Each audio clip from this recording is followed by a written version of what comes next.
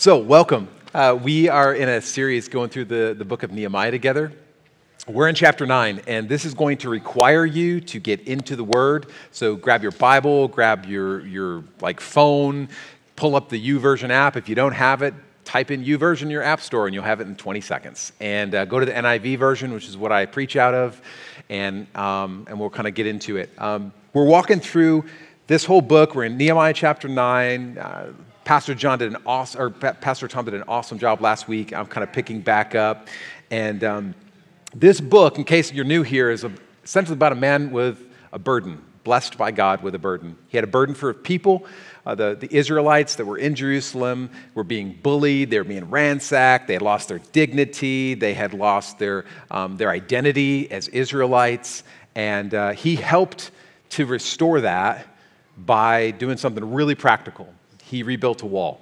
And this wall was around Jerusalem, and for 141 years it had laid in ruins, and for 70 years they had tried in fits and starts to put it back together, and they'd always failed at it. And so finally Nehemiah comes in. He's got a burden to do this, and in 52 days finishes this wall that had been laying in ruins for 141 years.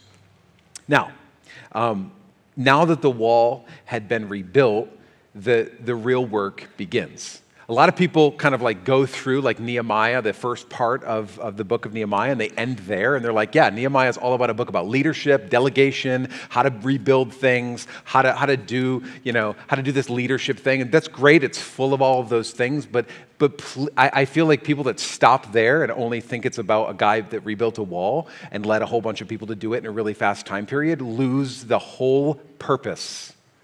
I want to remind you that God did not put a burden on Nehemiah just to rebuild a wall. He put a burden on Nehemiah to restore broken down people. And building up a broken down wall does not restore broken down people. It may help, and it's the first step towards it, but it's not the end goal. And so as we continue, I'm excited about this because we're in chapter 9. We talked last week about how the revival started to get sparked in God's people. The wall was built, they all gathered together, and for all day they listened to the word of God being preached, being spoken to all of them in the city. And they start crying. They weep as they hear it. And as you think about it, why in the world are they crying? Why are they weeping when they're just hearing the word of God being read? And yet you know why. It's the same reason why I'm standing on the front row in worship as we're singing and I'm weeping. It's the same reason why you may come into a church service and walk into a room and find yourself weeping, or hearing a message and thinking, did somebody tell the pastor about my life this past week? Because he is speaking right to me. Because when the word of God is proclaimed, the Spirit of God is unleashed. And when the Spirit of God is unleashed, it starts to manifest itself in weird ways, and you find yourself weeping and joy-filled and hope-filled and all of these emotions that start coming out because the Spirit of God is working on the inside of you. And so we continue. It doesn't end there. It doesn't end with tears. It doesn't end with just, oh my gosh, holy goosebumps. I feel like he's talking right to me.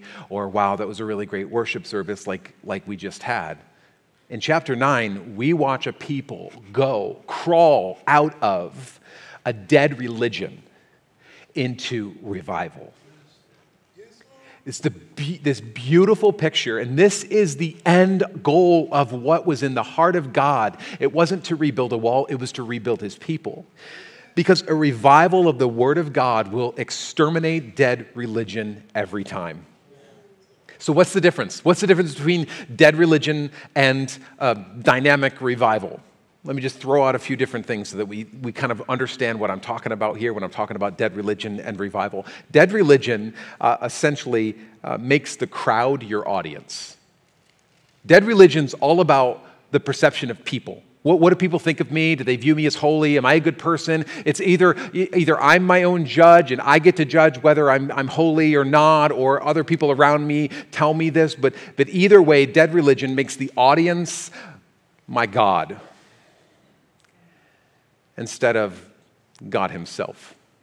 Dead religion makes you wear a mask that hides you rather than transforms you. It creates a mask that you wear on the outside that looks very pious and humble and all of these things, rather than giving you actual power to transform you from the inside out. Dead religion is spirituality without the Holy Spirit. It's essentially kind of acting the part, trying really hard to do better, trying to do enough good things and not do enough bad things to earn our way in. But it is religion, it is spirituality without the Holy Spirit. It's focused on our attempt to get to God rather than just receiving his attempt to get to us. That's the difference between dead religion and dynamic revival. And what they needed in their day, Nehemiah's day, was not more religion. They didn't need more religious people. The rebuilding of a wall helped, but it wasn't the end. They needed revival. They needed revival. And church, what we need in our day is revival. We need revival. And we can help rebuild walls and prop things up, and those things may help, but at the end of the day, please do not try to convince yourself that we will somehow achieve revival through rebuilding a wall. We do not experience revival through political party allegiance. Revival is not contingent on the next election. It is not contingent on the prosperity of an economy. You may have lower gas prices, hallelujah. It may be a revival of your wallet, but it is not a revival of your heart. Amen? And so these walls may need to be rebuilt. Don't get me wrong. But that's not the end goal. We need revival. And so I did a quick study over the past few hundred years, just here in America, of revival. I'm not kidding, I did. There was a revival in America in the 1700s. Do you guys know what it's called? The Great Awakening. Thank you. Yes, you're a revivalist. I love it. Great Awakening. It was the Great Awakening. It started somewhere around 1730. It's kind of hard because we didn't have great reporting back then, right? Somewhere around 1730. It lasted for well over a decade. In fact, the remnants of it lasted for far longer than that. It was notably sparked by two people. They were kind of like at least the voice pieces, the mouthpieces of this thing, George Whitefield and Jonathan Edwards. You may have heard of Jonathan Edwards' famous sermon, right? Sinners in the Hands of an Angry God, right? Jonathan Edwards began his ministry right here in New England, about 2 to 3 hours away, right down the pike in Northampton, Massachusetts. You have a history of revival starting here. Over that time, about 50,000 people were added to New England churches during that season. Far more raised their hands and committed to Christ. But as far as measuring, 50,000 people were added to the churches of New England over that time period. It led to building of colleges. Some of them you might have heard of. A small college named Dartmouth, Brown, Rutgers, Princeton. I don't know if these are small. You probably never heard of any of these. All of them started out of this training ground for Christian leaders. Jonathan Edwards, in some of his memoirs, wrote down 5 marks of true revival. And I want to just read them out there to you. 5 marks of true revival. Number 1, it exalts Jesus Christ. Number 2, it attacks the powers of darkness. Number 3, it exalts the Word of God. Number 4, it lifts up sound doctrine. And number 5, it promotes love to God and man. I was like, man, so simple and yet so profound. The Great Awakening, 1700s. Again, in the 1800s, we have what we call the Second Great Awakening. We didn't have another name for it, so we just called it the Second Great Awakening in the 1800s. In fact, in the late 1850s, I want to read a portion of a news article that a friend sent me a few months ago of how revival broke out right here. This is from the late 1850s.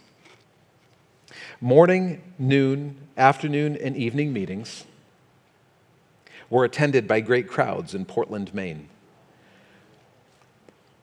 where the church bells daily summoned thousands to prayer. An extensive revival broke out in Bangor, and in Biddeford.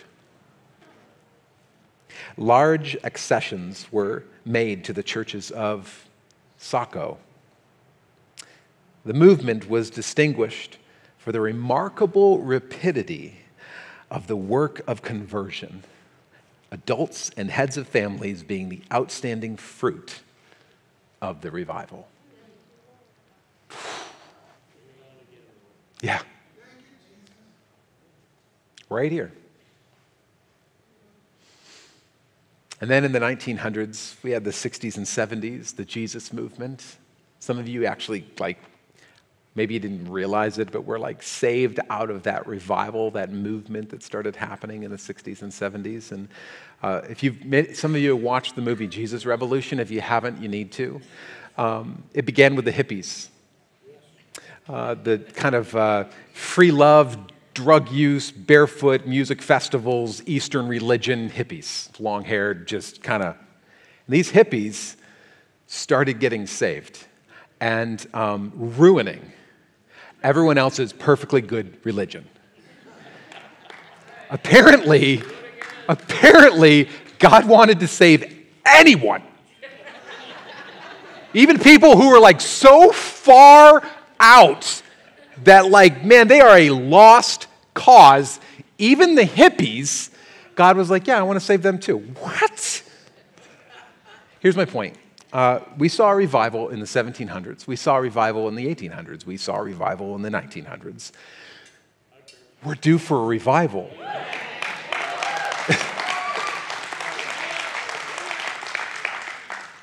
And revival begins with you.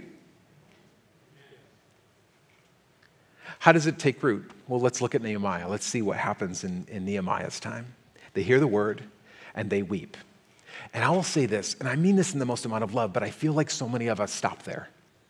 We hear the word, we're in worship, it's preached, and we cry. Wasn't that awesome? Great job, Pastor. You felt like you were speaking right to me. Wasn't that worship service awesome? We stop there. We stop at crying. But God never told us to just stop at weeping. Keep going. Verse 2. He says, those of Israelite descent had separated themselves from all foreigners, and they stood in their places, and look what they did next. They confessed their sins and the sins of their ancestors. They respond to the word of God, not just by hearing it, not just by crying, but by confessing sin. They spend, as you can see this if you kind of read down through chapter 9, they spend 3 hours confessing sin. That's a lot of confessing. 3 hours of confessing is a lot of confessing. And what's interesting to me today, and this is just kind of more of a read and a take on American Christianity, is this in today's world, when somebody comes to faith in Christ, there's a lot of talk of well, Lord Jesus, I repent for my sins and I ask for forgiveness of those sins. But the list of sins seems to get shorter and shorter and shorter every year. We don't even like to use the word sin anymore. We've pretty much reserved the word sin for not just murderers. I mean, you got to be a serial murderer to be called oh, yeah, that would probably be a sin. Or we don't mind calling sins out in what other people are doing, but not necessarily the sins that are easier to hide that we're doing. And what happens is that when you're confronted with the holiness of God, with the word of God, I have so much more to confess than what I thought I did.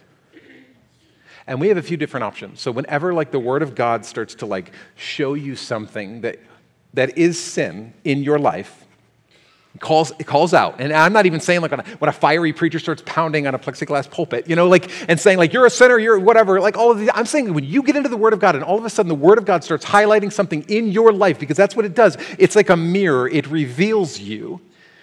Then all of a sudden you're confronted with a choice in that moment. And there's a lot of different options. The first one, you can deny it. You can be well, I never did that. That's not me. I'm not a sinner. I'm a mistaker. It's not a big deal. I'm making a big deal out of this, and I just make mistakes every once in a while, right? So sue me, right? But I just deny it, just move on. The second thing we can do is we can celebrate it. Not only do I refuse to feel bad about it, but I'm proud of it. In fact, I'll make you feel wrong if you don't condone it. Number 3, you can blame other people for it. It's not my fault. They made me do it. My mom put my diapers on too tight. That's why I am the way that I am. Sorry. Not my deal, but yours. Or we can excuse it. I'm only human. Sorry if I'm not perfect. Don't judge me. Stop it. Or we can confess it. It seems so easy, and yet is the hardest to do. Because what confession is simply saying, I am choosing to agree with God's word. I am wrong, and he is right. You think that's so easy to say? Try doing it. Try doing that thing that you know that God's talking to you about and just say, okay, I am choosing to agree with you, God, and not trying to get to twist or to deny or to excuse or blame to get you to agree with me. I'm coming into alignment with the truth of God's word. That's confession. And the road to revival is in the confession of sin.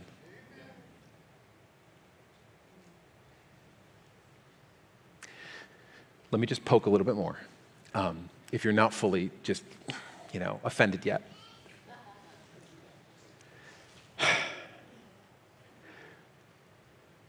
Revival is not a miracle.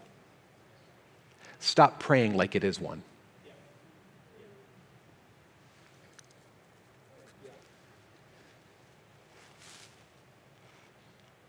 I'm sick of the church praying like revival depends on God to do something.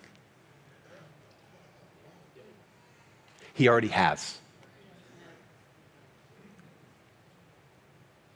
I think God's prayer is that he's waiting on you. He's waiting on us. Revival depends on us. He's already done the work. If my people who are called by, come on. Quit praying like it's a miracle that depends on God to do something. Start walking in it. Verse 3. I'll get off it. Verse 3. They stood where they were and read from the book of the law of their Lord. Catch this, for a quarter of the day, and spent another quarter of their day in confession and in worshiping the Lord their God. Notice, this is so interesting. Notice that they spent just as much time confessing their sin as they did reading God's word. What would it look like if we did that? What would it look like if instead of thinking that we just need to keep filling our minds with another Bible study, with another sermon, if we confessed our sin and came into alignment with what we already know? I think that's the beginning of revival.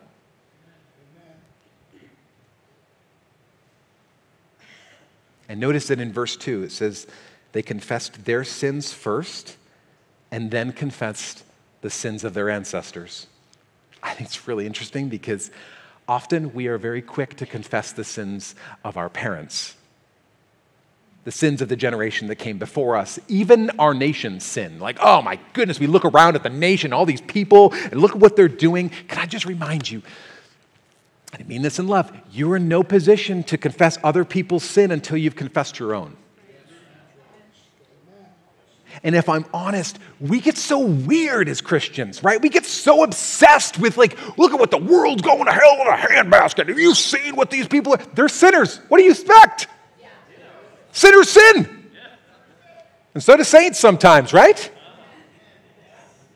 And we're get so focused. My goodness, we're just watching the news, eyes glued. Have you seen what's going on in the world? And God's like, yeah, but I'm actually more concerned about what's going on in you and in your heart. You're in no position to confess other people's sins until you've confessed your own. It's kind of a little like what Jesus said about take the log out of your own eye before you go to like, hey, let me help you with a little piece of sawdust in there in your brother's eye. 1 John 1, 8 through 9 says, if we claim to be without sin, we deceive ourselves and the truth is not in us. If we confess our sins, he is faithful and just and will forgive us our sins and purify us from all unrighteousness. You want to walk in purity? The first step to purity is confession of sin. So they cry, they confess, and then they respond to the word of God through repenting. Verse 1. On the 24th day of the month, the Israelites gathered together, fasting, wearing sackcloth, and putting dust on their heads. What's interesting is that the confession of sin is not simply words. Anyone can say words. Anyone can make promises. Anyone can do that. It involved action. And so they fasted and they dressed in sackcloth and they put dust on their heads. It sounds like a Friday night for you, right? Catch this. Here's the point. It sounds weird, I get it, but they were so troubled by their sin that they went without food. I barely can skip a meal. They were so troubled by their sin that they went without normal comforts in life by wearing a burlap bag as clothing. They were so troubled by their sin that they picked up handfuls of dirt and put it on top of their heads. Weird. Okay, a lot weird. Like, that's weird, right? What if the Christian life should be a little weird? What if it should be? What if we took sin so seriously that we weren't just sorry for it, but we actually did something about it?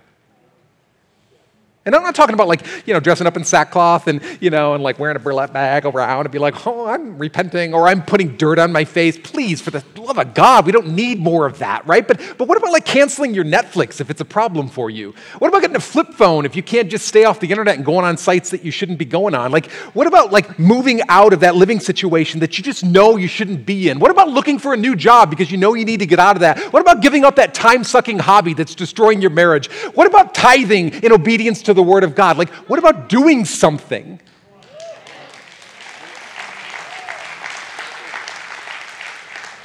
In response, church, there's a difference between remorse and repentance.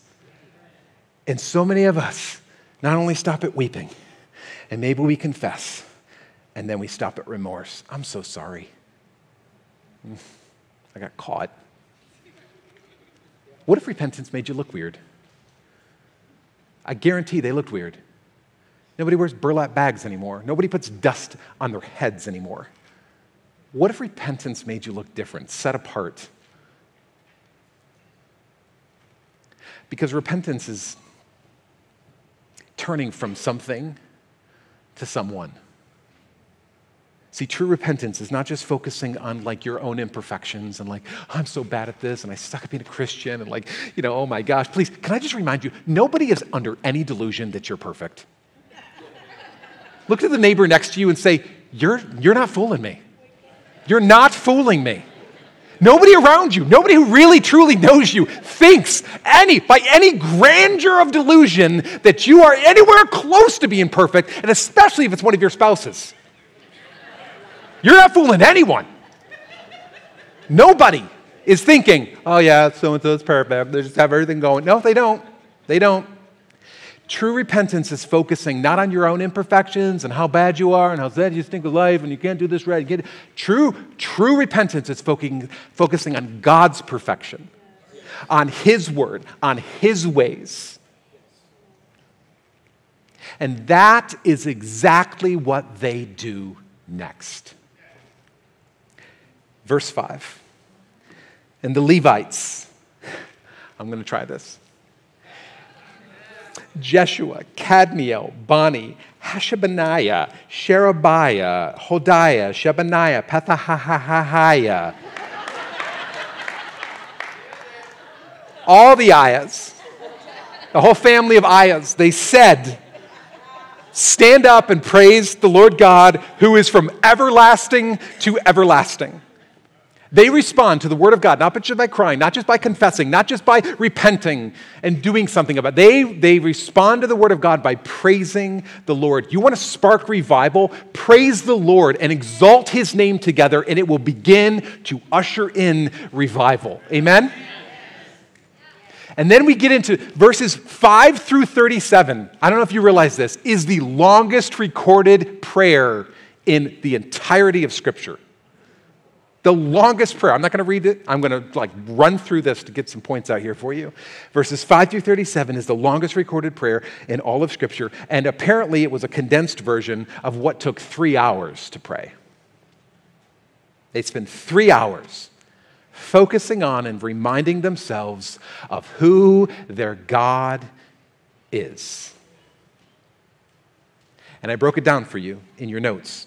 If you got your notes today, they're written on microfiche because I had so many notes here. And you can go to nlc.today, go to sermons and stuff. But what I'm going to do is I broke down this entirety of prayer, and because it is packed with so many great truths and attributes of who our God is. And this is what I'd love for you to do. I'm going to go down through it. There's probably, 25 or something like that, attributes that it goes through.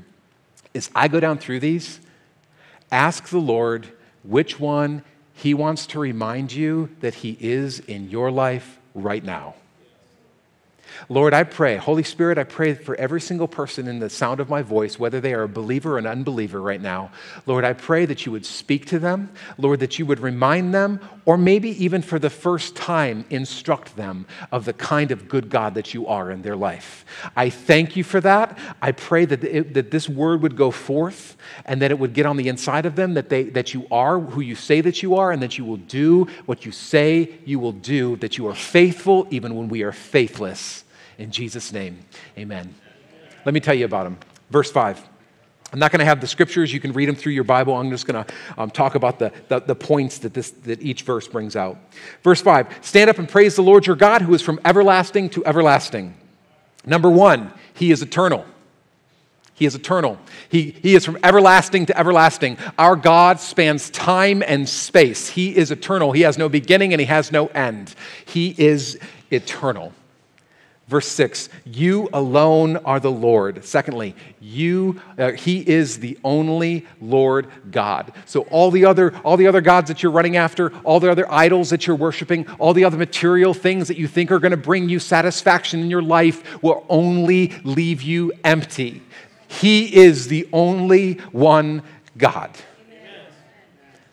The next one, you made the heavens, even the highest heavens, and all their starry host, the earth and all that is on it, the seas and all that is in them. Can I remind someone in here today, he is the creator. He made the heavens, the earth, the seas, and everything that is in them. He made the heavens, and even it says the highest heavens, which means all the things that we're finally building telescopes big enough to be able to see were already in the eyes of God, that he already created them. He is the creator. Next one, verse 6. You give life to everything. He is our sustainer. He numbers our days. He gives you the breath in your lungs. He is your sustainer. He is your sustainer. He gives you life. And just as he breathed life in Adam, he breathed life into you. And he gives us the opportunity to be reborn in him. He is your sustainer. Verse 7. You are the Lord God who chose Abram and brought him out of Ur of the Chaldeans and named him Abraham. And you found his heart faithful to you. And this is it. And you made a covenant with him. He is the covenant maker. He makes covenants with men, not because we deserve it, but because he needs to make a way where there seems to be no way. His heart is for you. And religion, dead religion, is our attempt to try to get up to God when we could hold on to especially this new covenant that we live within, hold on to this new covenant that he has made with us, that is mercy and grace. Mercy is not getting what we do deserve, and grace is getting what we don't. He is the covenant maker. Verse 8, you have kept your promise because you are righteous. He keeps his word. He does what he says that he will do. And even when you feel like, man, I don't know what's going on right now, he is keeping his word. His word is unfailing. He is faithful. Verse 9. He saw the suffering of our ancestors in Egypt. You heard the cry at the Red Sea. You sent signs and wonders against Pharaoh. Can I remind someone in here today, he is the miracle worker. If you need a miracle in your life today, he is the miracle worker. He sends signs and wonders. He comes alongside us when we are in our moments of distress and we have nowhere else to cry. But God, we need you to work a miracle in our midst right now. He sends signs and wonders to show how good he is. He is the miracle worker. Verse 10, you made a name for yourself, which remains to this day. He has a great name. His name is higher. His name is greater. We just sang about it. Amen? Everything that God does is him making a name for himself. Why? So that we can know him, not just know him, his name, but know his ways. So when somebody asks you, do you know God? It's not whether you know his name. It's do you know him? Do you know his word? Do you know his ways? Do you know him? He has a great name. Verse 11, you divided the seas before them, and so that they passed through on dry ground. He is the waymaker. He makes ways where there seems to be no ways. And so maybe someone in here needs to hear this, when you are up against an obstacle that seems way too big and there's no way through and there's no way around it, he is the waymaker. He makes a way where there seems to be no way. He is the waymaker in your life. Amen? Verse 11, you hurled their pursuers into the depths like a stone into mighty waters. He is your protector. He is your defender. He goes behind you, before you, beside you. He cares for you and he sees the enemies that are following you. He is your defender. He is your protector. So when you think, well, I got to stick up for myself and I got to make this happen and I got to push this and they ought to pay for this, just know he is your vindicator. Amen? Verse 12, by day you led them with a pillar of cloud, and by night with a pillar of fire to give them light on the way they were to take. He leads our way, and he lights our path. If you're not sure where to go, get into God's word. Don't just stop at weeping at it. Don't just stop at confessing it. Choose to continue to walk in his way, because his ways are not for the worst of you. His ways are for the best. His best for you. He leads our way, but you've got to follow. That's why Jesus called every single one of his followers. He said, come follow me so that I can lead your way. Verse 13, you came down on Mount Sinai. You spoke to them from heaven. He speaks to his people. If you're like, man, we do not serve a mute idol. We serve a God who is living, active, sharper than a double-edged sword. Like, we serve a God who speaks to his people. And sometimes that's through words of prophecy like we just heard today. Sometimes it's words of knowledge and visions and dreams. God wants to speak to his people. And that means you. He speaks to us. Verse 13, you gave them regulations and laws that are just and right, and decrees and commands that are good. He is the good law giver, and it is not because he's a cosmic killjoy. It is because he wants what is best for you. And sometimes we rail against the things that God is actually putting into our life for our own good. Verse 14, you made known to them your holy Sabbath and gave them commands and decrees and your laws through your servant Moses. He commands rest.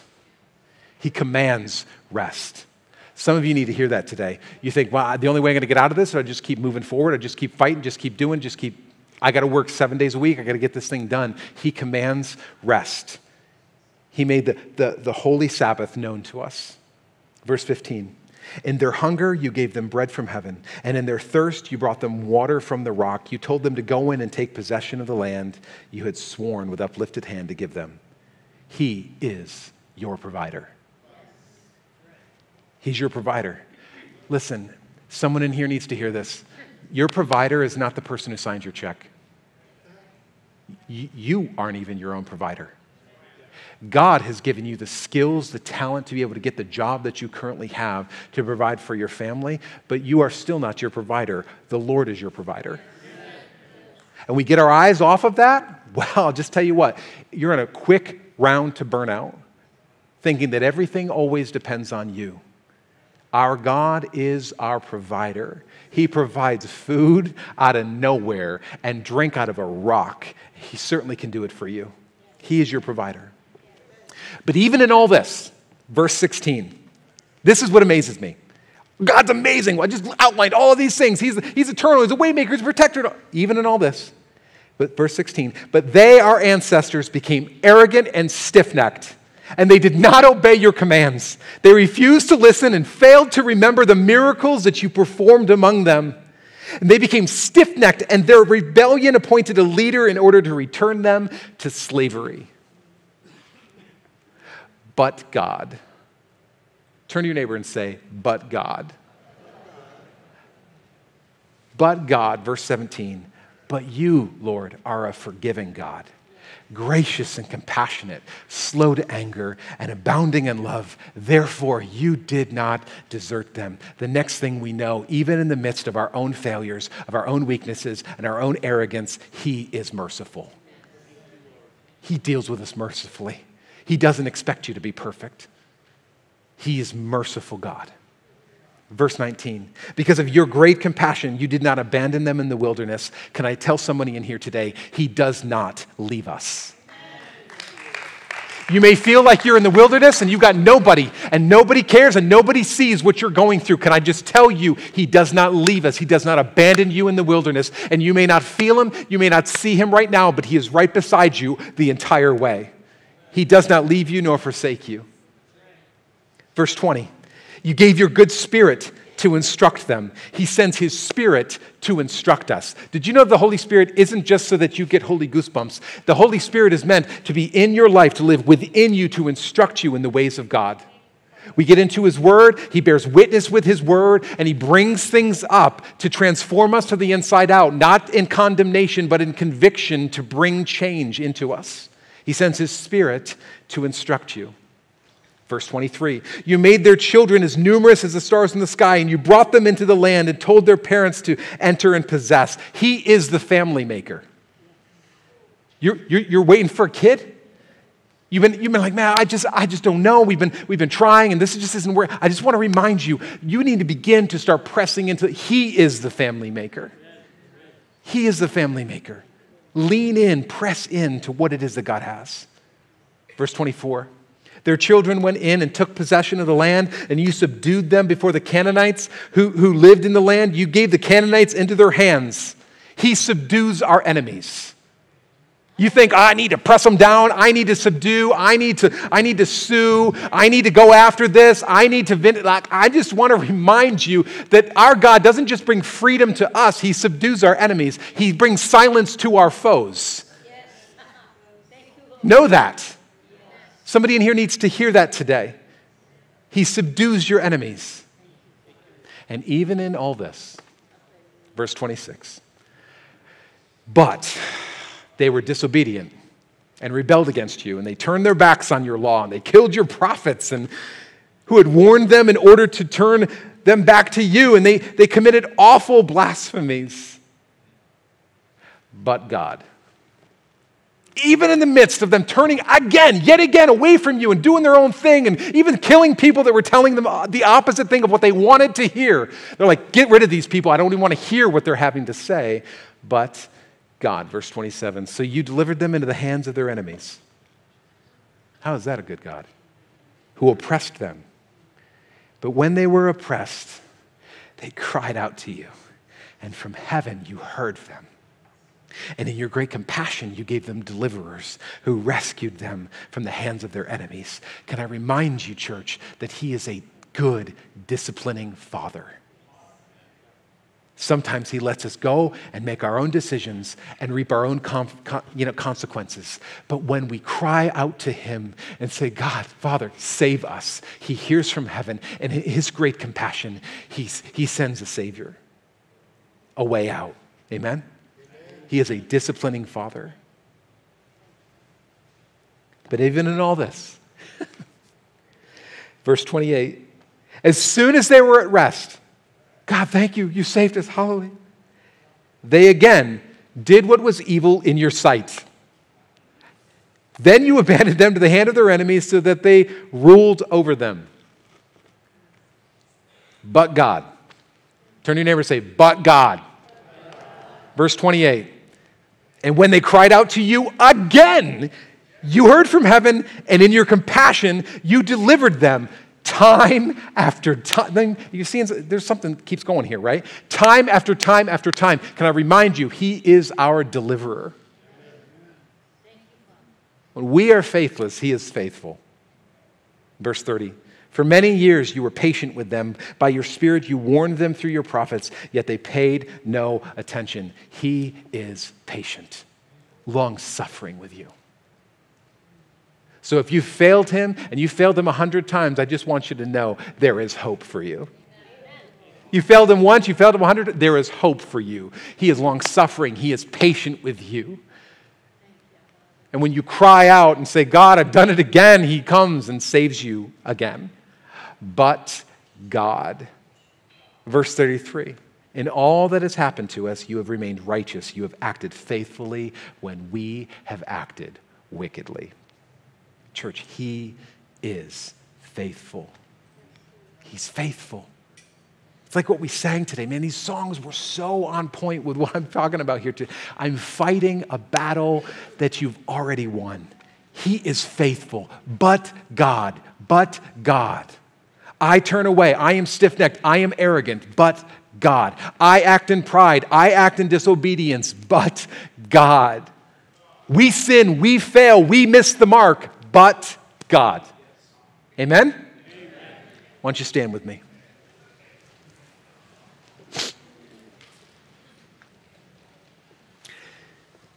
So we get to the end of chapter 9. And this is, don't lose me here. Don't, this isn't time to leave. This is the clincher. This is the clincher. This is the clincher. Verse 38. It's the last verse of chapter 9. Let me read it for you. I'm just going to read it. Prayer's over. And this is their response. Verse 38.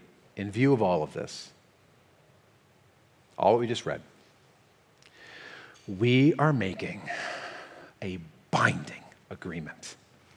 We're putting it in writing. And our leaders, our Levites, and our priests are affixing their seals to it.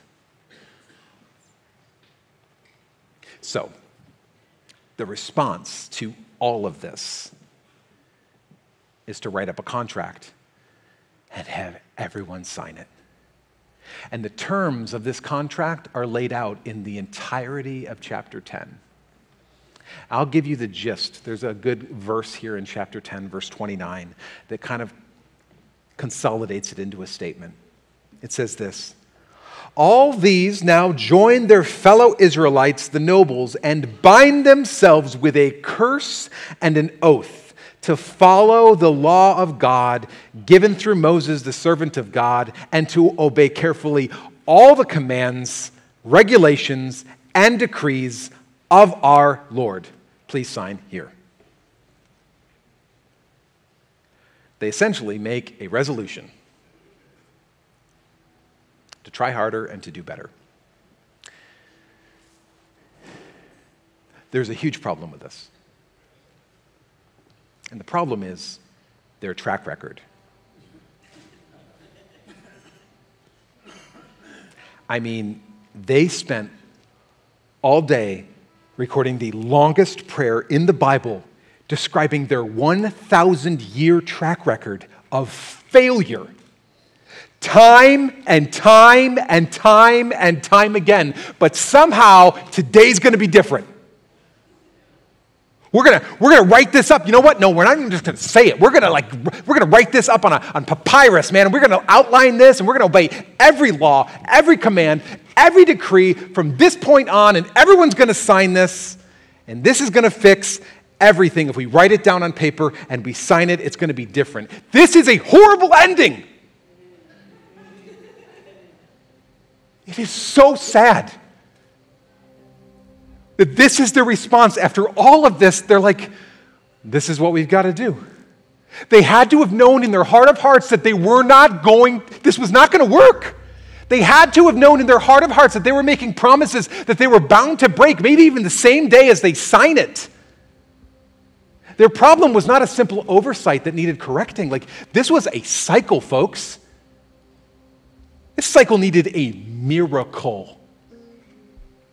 This was a track record that was not going to be broken by signing in blood on some contract.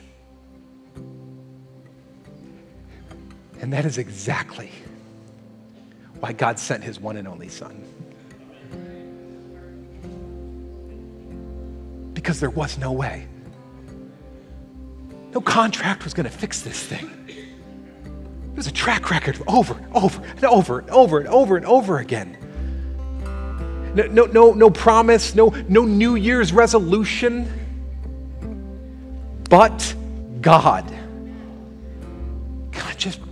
Church, can I just remind you, it is only in Christ that you receive grace and mercy. It is only in Christ that God flips the script on your life. And maybe you can look at your own life and you're like, man, my life looks a whole lot like the track record of the Israelites. And I was kind of thinking that today I was going to write up a contract. Today I was going to sign it. I was maybe going to tell everybody that I was going to sign this thing and I'm going to make all these promises that I wasn't going to do what I didn't want to do and I was going to do what I don't want to do and I'm going to do better. I'm going to try harder. I'm going to make a promise. And you can decide to draw up a contract and make a resolution to try harder and to be better, and we both know that you'll fail. Or you can choose to respond to the Word of God, to confess your sin and to repent. But before you write up another contract and sign it, what if you surrendered to the work of the Holy Spirit in you today? Because let me remind you, in Nehemiah's day, they didn't have what you have today. They weren't living in the new covenant that you have today. That God sent his one and only Son as a final sacrifice to end all sacrifices. You could rip up the contract. What if you focused on praising God in his Son, Jesus Christ, that he made a way for you to receive mercy and grace in your life? Mercy, the gift of God, not giving you what you do deserve. And grace, the gift of God, giving you what you don't. What if you ripped up that contract and asked God to start a revival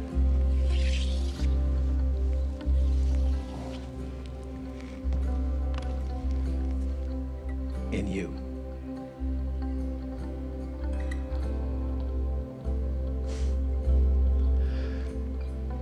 But God,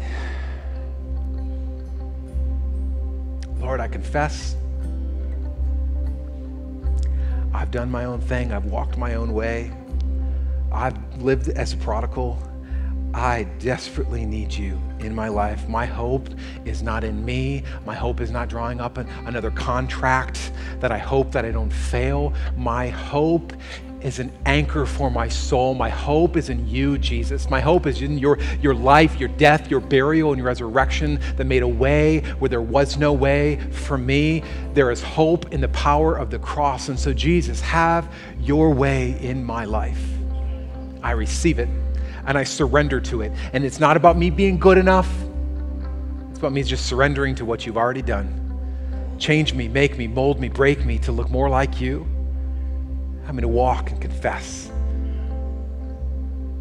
Walk in obedience to your word, not just out of sheer grit, but out of you, your power and your spirit living in me. Let's worship together.